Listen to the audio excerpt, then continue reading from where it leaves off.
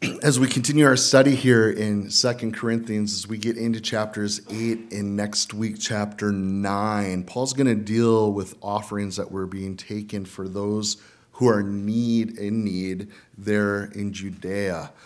Now, we're going to come around the teaching of money. And for some pastors, that's a really uncomfortable thing to talk about.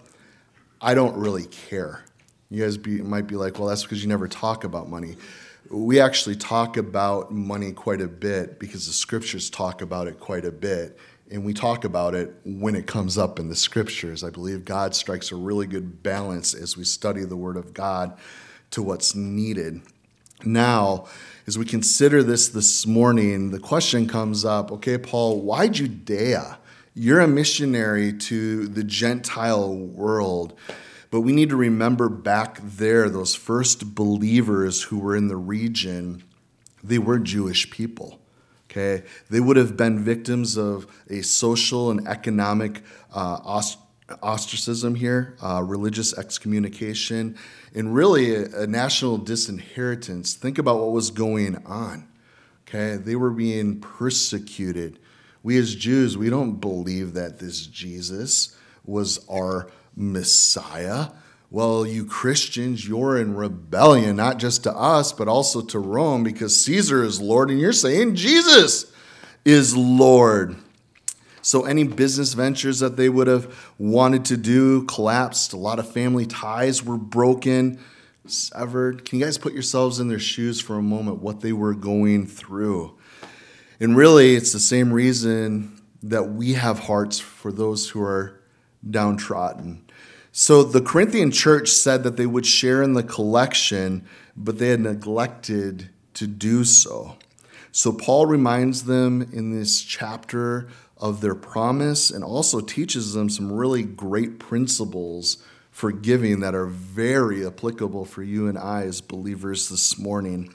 So we're going to take a look, a simple outline. We're going to look at being a giver, okay, to give liberally, to finish it thoroughly, and to administrate it honorably. So let's take a look at verse 1 together.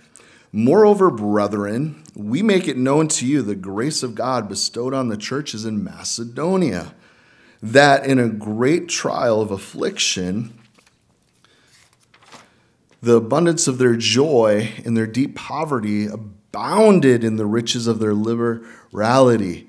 For I bear witness that according to their ability, yes, and beyond their ability, they were freely willing, imploring us with such urgency that we would receive the gift and the fellowship of the ministry to the saints. And not only as we had hoped, but they first gave themselves to the Lord, and then to us by the will of God. So we urged Titus that as he had begun, so he would also complete this grace in you as well. But as you abound in everything, in faith, in speech, in knowledge, in all diligence, and in your love for us, see that you abound in this grace also. I speak not by commandment, but I am testing the sincerity of your love by the diligence of others. For you know that the grace of our Lord Jesus Christ, that though he was rich, yet for your sakes he became poor, that you through his poverty might become rich. So Jesus, I love this passage of scripture, guys. God has a lot to say when it comes to stewardship when we read the scriptures. Do you guys know that 1/3 of the parables, and there's a lot of them in the Gospels, 1/3 of them, Jesus spoke to stewardship.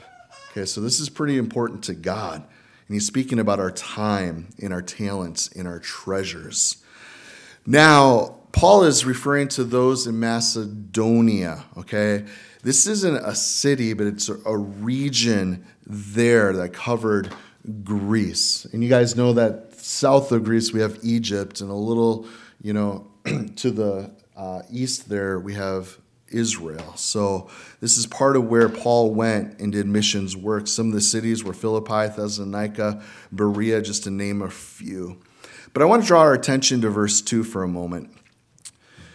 It says, in great trial of affliction, the abundance of their joy and their deep poverty abounded in the riches of their liberality. You think money would come from the wealthy churches, and that could easily afford to be supporting and giving in such a way, but that's not the case for these in Macedonia. Okay, they were physically afflicted, really financially washed out personally. A little bit of background to this. The Romans had taken all their silver and gold, their minas, okay, took it all, the tax and the copper, the iron smelting, canceled the right to cut down trees for a ship, for building homes or whatever, and they fought several wars right there in the Macedonian soil, so they were really bankrupt. But through their great trials, they still gave with an abundance of joy. Did you guys catch what Paul is saying here? They had it rough, but they still helped. With their deep poverty, they still abounded in riches of their liberality. Now look at verse 3 with me. You guys might be like, hey, why is Free Willy up here? Well, look at verse 3. For I bear witness to according to their ability, yes, and beyond their ability, they were freely willing. Okay? That's where we get it from. Nobody thinks that cool? I thought it was good. How many of you guys have seen Free Willy? All right, for you haven't, repent. Paul here, guys, is telling them, if you don't give, my ministry was going to go off the air. No, that's not what he's saying at all, right? I love how Paul addresses this. There's no prompt or pressure that came from Paul to them at all, okay? They were freely willing. You guys catch what he says here? Okay, the Greek word, if you look it up, is really cool because it's only used here and then again in verse 19, 17, which in 17 it's translated of his own accord. So this is a very cool word that's used. Hey, it's our choice. We're totally free in making this choice. We're not pressured. It is our choice to want to help to do this. So not only did they have not to beg the churches in Macedonia to give, but actually the opposite is true according to verse 4. Look at it, okay? Imploring us with much urgency that we would receive the gift in the fellowship of the ministry or ministering of the saints. So the churches there in Macedonia begged. They were imploring Paul, take our money, please. They need help. I want to share with you guys, George Sweeting said this, for the Macedonian Christians, giving was not a chore, but a challenge, not a burden, but a blessing. Giving was not something to be avoided, but a privilege to be shared. So it all really starts here, guys, at verse 5, okay? And not only as we had hoped, but they first gave themselves to the Lord and then to us by the will of God. So when you give yourself totally to the Lord, okay, you're offering your time, you're offering your talents, and you're offering your treasure, okay? It's lock, stock, and barrel. It's the whole 9 yards. It's the whole enchilada, okay? It's everything. Do you guys like this one at least? Okay, good. Thank you. So after a great gathering of Christian youth, an offering had been counted. And at the bottom of the offering, the counters found a picture of a teenage girl. And they made the same immediate assumption. Some boy had taken the girl's wallet and put the picture in the offering basket as some kind of practical joke. Then someone turned the picture over, and there was something written on the back. I have nothing to give, but I give myself. Let that be said of us here at Freedom Fellowship, guys. We're all in, guys. It's not, Lord, you just get part. All of me. I'm yours. Whatever. It's all yours. So if you have an open heart, you will have an open hand. And be assured, if you have a problem giving with a tight fist, the problem's deeper than your wallet. There's something else going on. So starting strong but fizzling fast, according to verse 6. Read with me. So we urge Titus that as he had begun, so he would also complete this grace in you as well. So Paul now touches on the issue that he has with the Corinthian church, that they started strong, but they fizzled fast. Okay? I've been guilty of that, guys. You see, they needed to complete what they started. So unlike those Macedonian churches that were in deep poverty, the Corinthian church was actually flourishing. They actually were rich. Okay, they had the ability. Now, according to verse 5, it says, but as you abound in everything, in faith and speech and knowledge and all diligence and in your love for us, see that you abound in this grace also. So Paul says to you guys, abound, thrive in so many things. You're doing awesome, but yet you are out of balance, is what he is saying. Like the churches in Revelation, right? See, if you have one loose spoke, guys, it's going to throw the whole wheel off, right? So they're to be abounding. Not one of these is a substitute for grace giving, guys, but abounding, okay? It didn't carry over into their giving. So how balanced is your giving? Are you committed to giving as much as you are to Bible study and prayer and worship? Would it be fair to say that your checkbook, your treasure, really is where your heart is also? If we looked at a checkbook or your checking account, your credit card statement, does it reveal a true walk with the Lord? Because our checking really does announce what our treasure is. What if we had a little checkup this morning? I asked you guys to pull up your checking account and show the person next to you. What would they be able to tell you about your life? Would they say, yeah, this person, I know where their treasure is. It is in the Lord. Or not? What would we glean from that? Anything that you'd be embarrassed of or by? Jesus said, where your treasure is, there your heart will be also. We can deceive ourselves. I'm a giver. Our hearts are deceptive. Look at the facts. Are you really a giver or not? And don't be misunderstanding according to verse 8. Check it out. Paul says, I speak not by commandment, but I am testing the sincerity of your love by the diligence of others. So he's testing. You might not like these questions I just asked, but we need to be tested. We need to see, okay?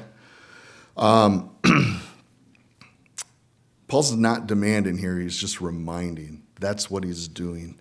So he reminds them of one who was far richer than them that was truly a giver. Yet be cautious how you test someone's sincerity. Okay, we need to be careful in that. There's a story I love about Charles Spurgeon and his wife. They would sell, but they would always refuse to give away freely their eggs from their chickens. Even close relatives, they would say, hey, you guys, you need to pay for these if you want our eggs. As a result, some labeled the Spurgeons as being greedy and grasping. They accepted the criticism without defending themselves. And only after Mrs. Spurgeon died that the whole story came out.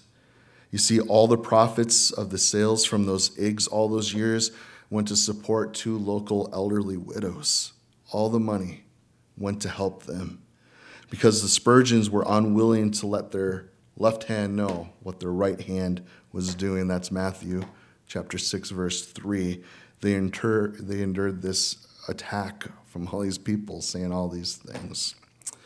So we got to be very careful, okay? So Paul, he uses 2 examples for Corinth here. First, from their deep poverty, okay, from that end of the scale to the far richest of the rich, okay, who were exceedingly, the Fortune 500 guys, okay? Maybe he was an oil sheik, who knows? Jesus himself, right? Look at verse 9.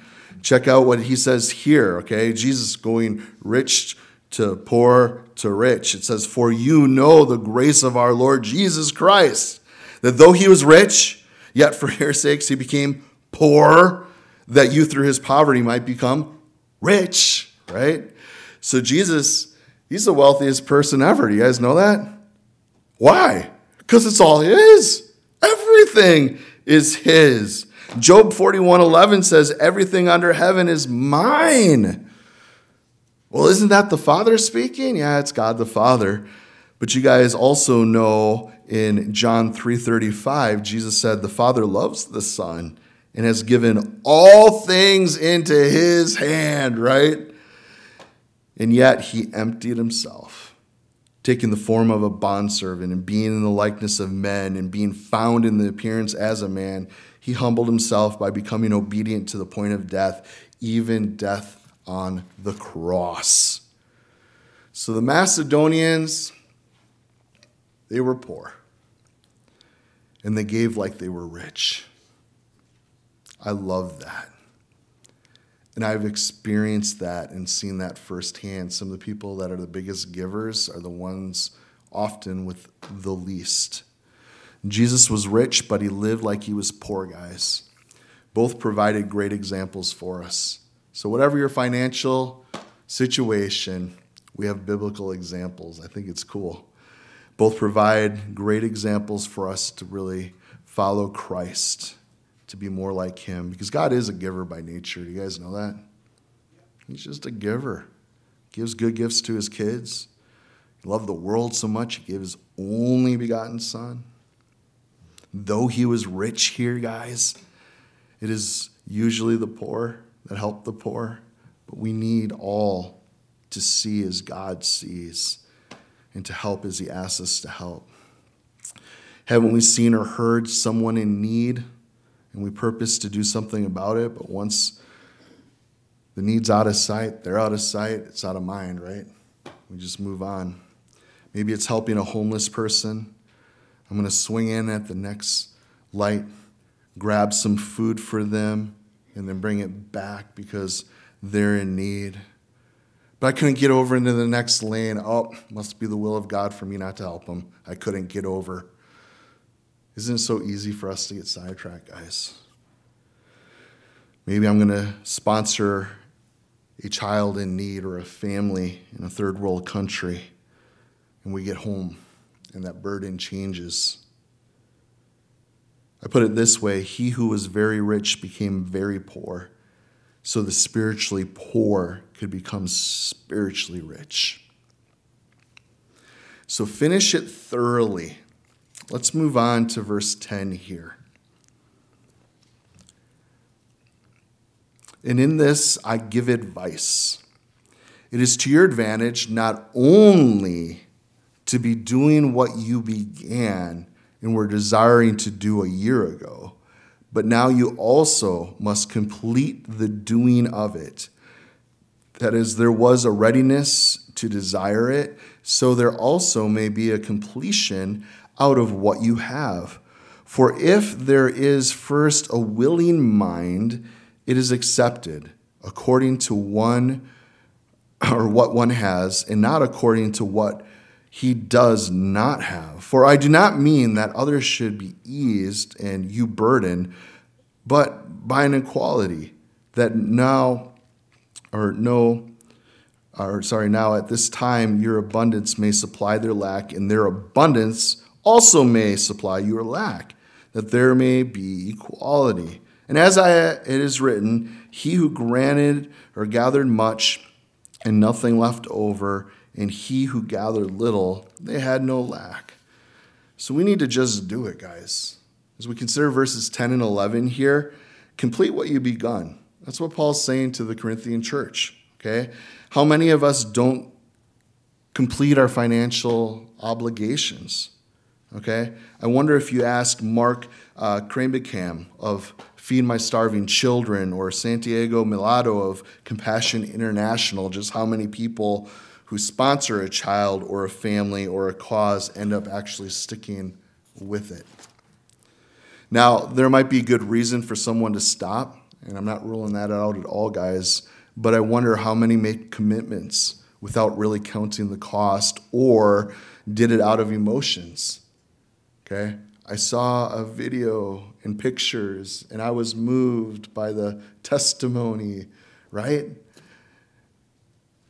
But then the commitment changes when you actually sit down to write out that check, because you have all your other bills there that need to get paid also sitting in front of you. So to be willing, that's the point here. Look at verse 12 again with me. For if there is first a willing mind, it is accepted according to what one does, and not according to what he does not have. So God does not judge, guys, according to what a man has not the opportunity to do, but according to what he does when he does.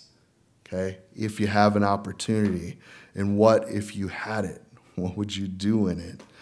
I think of that widow's mite. You guys can jot down Mark 12:44. They gave out of their wealth. Hey, cool, look how much they gave. But she, out of her poverty, she put everything, all that she had to live on. Okay? God looks at the heart, doesn't he? That's what, it's not a matter of how much we actually give. He's looking at our heart's intent in it, which I'm looking so forward to getting into chapter 9 next week, because God really speaks to that. So what's going on here? Do we have a rob Peter to pay Paul? What do we do with 13 and 14 here, okay? He wasn't trying to rob Peter to pay Paul at all, okay? But we see in verse 15 that God is really the great equalizer. Okay, look at this again. As it is written, he who gathered much had nothing left over, and he who gathered little had no lack. That comes from Exodus chapter 16, verse 18. Okay, so this really is God's heart, his teaching. Okay, and this is coming around referring to the manna in the wilderness. Okay, God gave to all. He's the great equalizer. Right now, the church may be down in Jerusalem. They need help. They're going through it. And you need to help them, Corinthians. And maybe one day the sandal is going to be on the other foot. And they might help you, okay? That's the heart of God. You see a need. You see a brother in need. What do? You do something. Now, wrapping up this chapter, I love it because he talks about finances and this money, how to administrate it honorably. So let's take a look at verse 16. But thanks be to God who puts the same earnest care for you into the heart of Titus. For he not only accepted the exhortation, but being more diligent, he went to you of his own accord. And we have sent with him the brother whose praise is in the gospel throughout all the churches. And not only that, but who was also chosen by the churches to travel with us with this gift, which is administered by us to the glory of the Lord himself, to show your ready mind, avoiding this, that anyone should blame us in this lavish gift which is administered by us, providing honorable things, not only in the sight of the Lord, but also in the sight of men. And we have sent with them our brother, who we have often proved diligent in many things, but now much more diligent, because of the great confidence which we have in you. And if anyone inquires about Titus, he's my partner and fellow worker concerning you.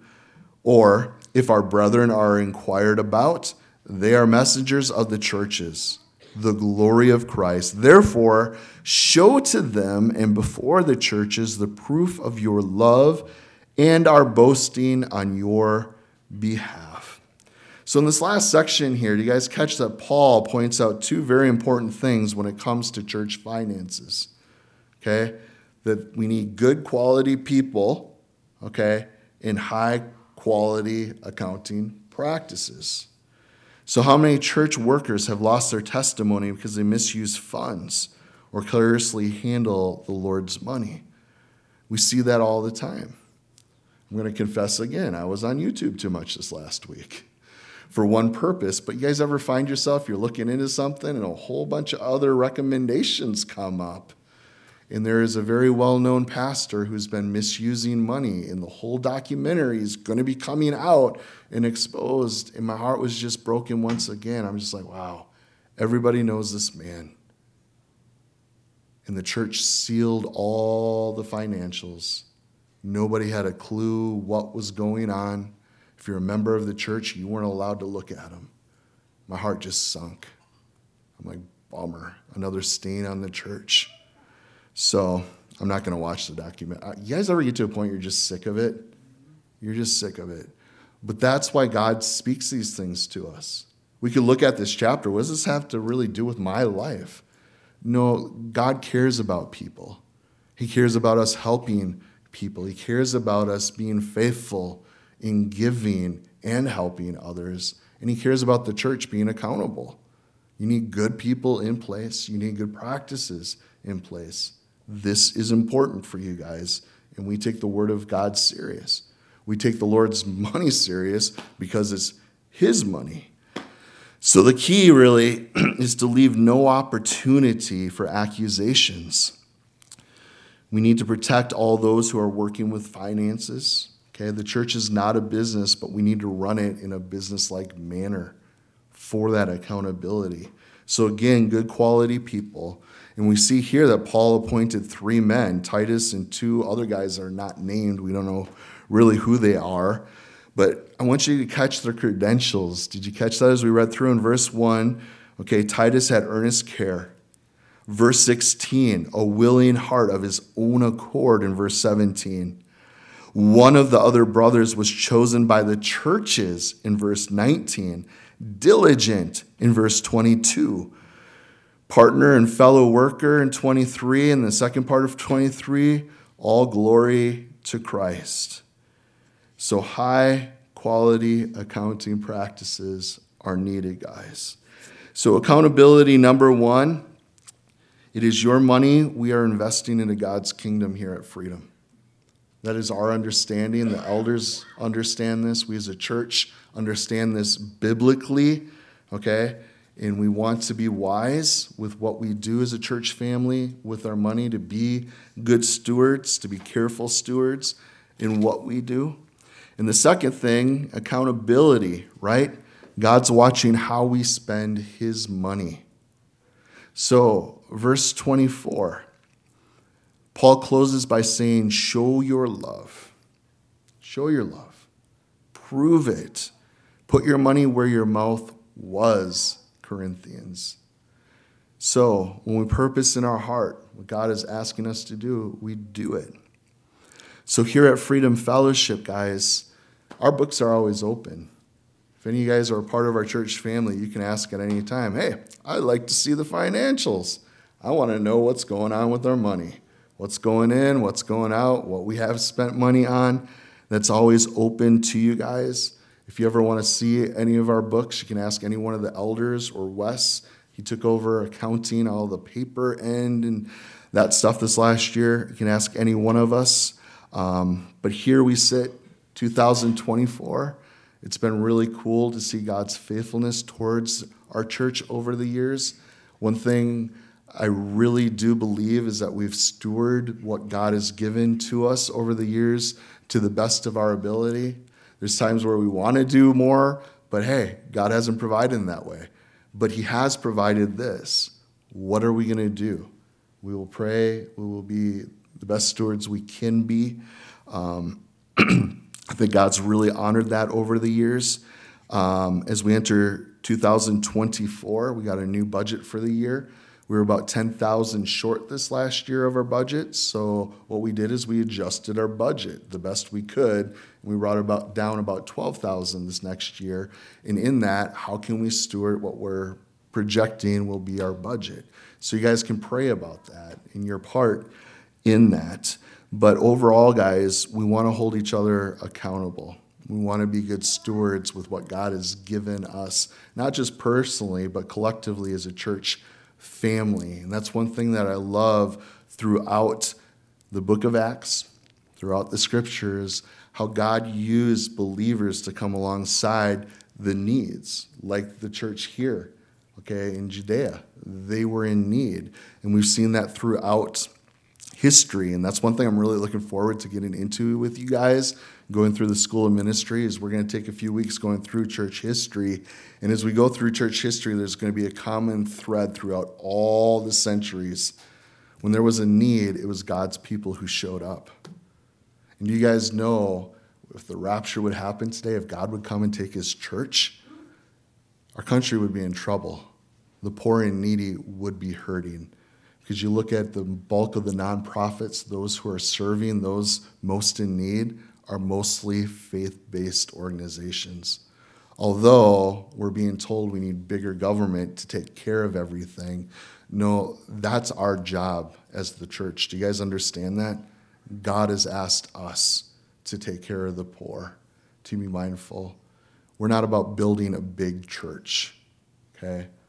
We're about doing what God's asked us to do, and we want to be good stewards with that. And God does honor that. And I think about, I hope, Mom, next week maybe you would share on the pantry. We're going to be celebrating 14 years of serving our community. I think in the next week or two. We started later January. But God's been faithful, and we've been really cool to see just how he has allowed us to be wise stewards in really serving thousands and thousands of families over the years right here. And that's just a smart part. That's in our own backyard. But we're going to be talking a little bit more about this next week. I want to give you homework in reading chapter 9, because it really does go together with what Paul has laid out before us here this morning in chapter 8. So I want to end with this thought, guys. When you come to the end of your life, the question's going to be, how much have you given? It's not going to be how much did you get. You guys know that? We don't take our stuff with us. Store up treasures in heaven. What did we give? And it's easy, guys. Giving will not be a hard thing if you've done one gift. And that's, God, my life is yours. If you've given yourself to him, all other giving is not an issue. So, Father, it's hard not to want to give all of ourselves to you, because we understand we're not ignorant of what your word says. There was a great price that you gave for each and every one of us. You lay down your life that we may be rich. And you've given us your Holy Spirit. You are now at home with us and in us. God, you're transforming us.